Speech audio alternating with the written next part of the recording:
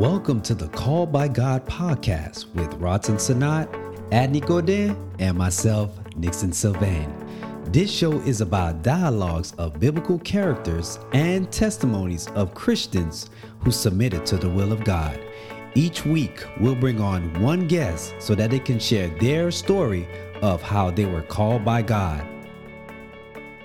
That's deep because I think a lot of us do that.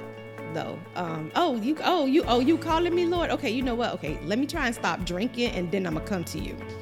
Or let me stop dealing with this dude, and then I'm gonna come to you. Or you know what, God, I'm just not ready. I'm not ready to give you my life because being a Christian, I won't be able to go to the movies, or I won't be able to do this. So I want to be able, when I become a Christian, I want to be able to give all that up, and I know I'm just focused on you. That is correct. Now we are in the middle of man and the king, because where man comes in, man has persuaded us and influenced us for years from childbirth in the physical aspect, and saying this is what you need to do, this is how you need to move, this is what you need to, like brother said, this is what I need to talk, this is how I need to talk.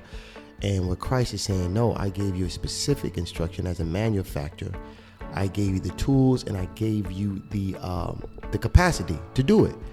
But we are now, being adults, have to rewind, go back, unwind, and figure out, okay, let me go back to the beginning phase of what God placed inside of me from childhood, because it was always there. It was at some point, it was activated. So we have to unwind and say, what exactly did he put inside of me? I'm gonna give you an example. Like for me, I knew I had a purpose in my life. I knew that I had a calling in my life. But what I did, I tried to play with God. I used to say, God, let me just get all this sin out the way, and let me become a man of God, or say when I'm 30 years old, But it had to take heartaches and all the things that I went through. I went on a downhill spiral in order for me to say, God, I give up. I surrender. Here am I, send me.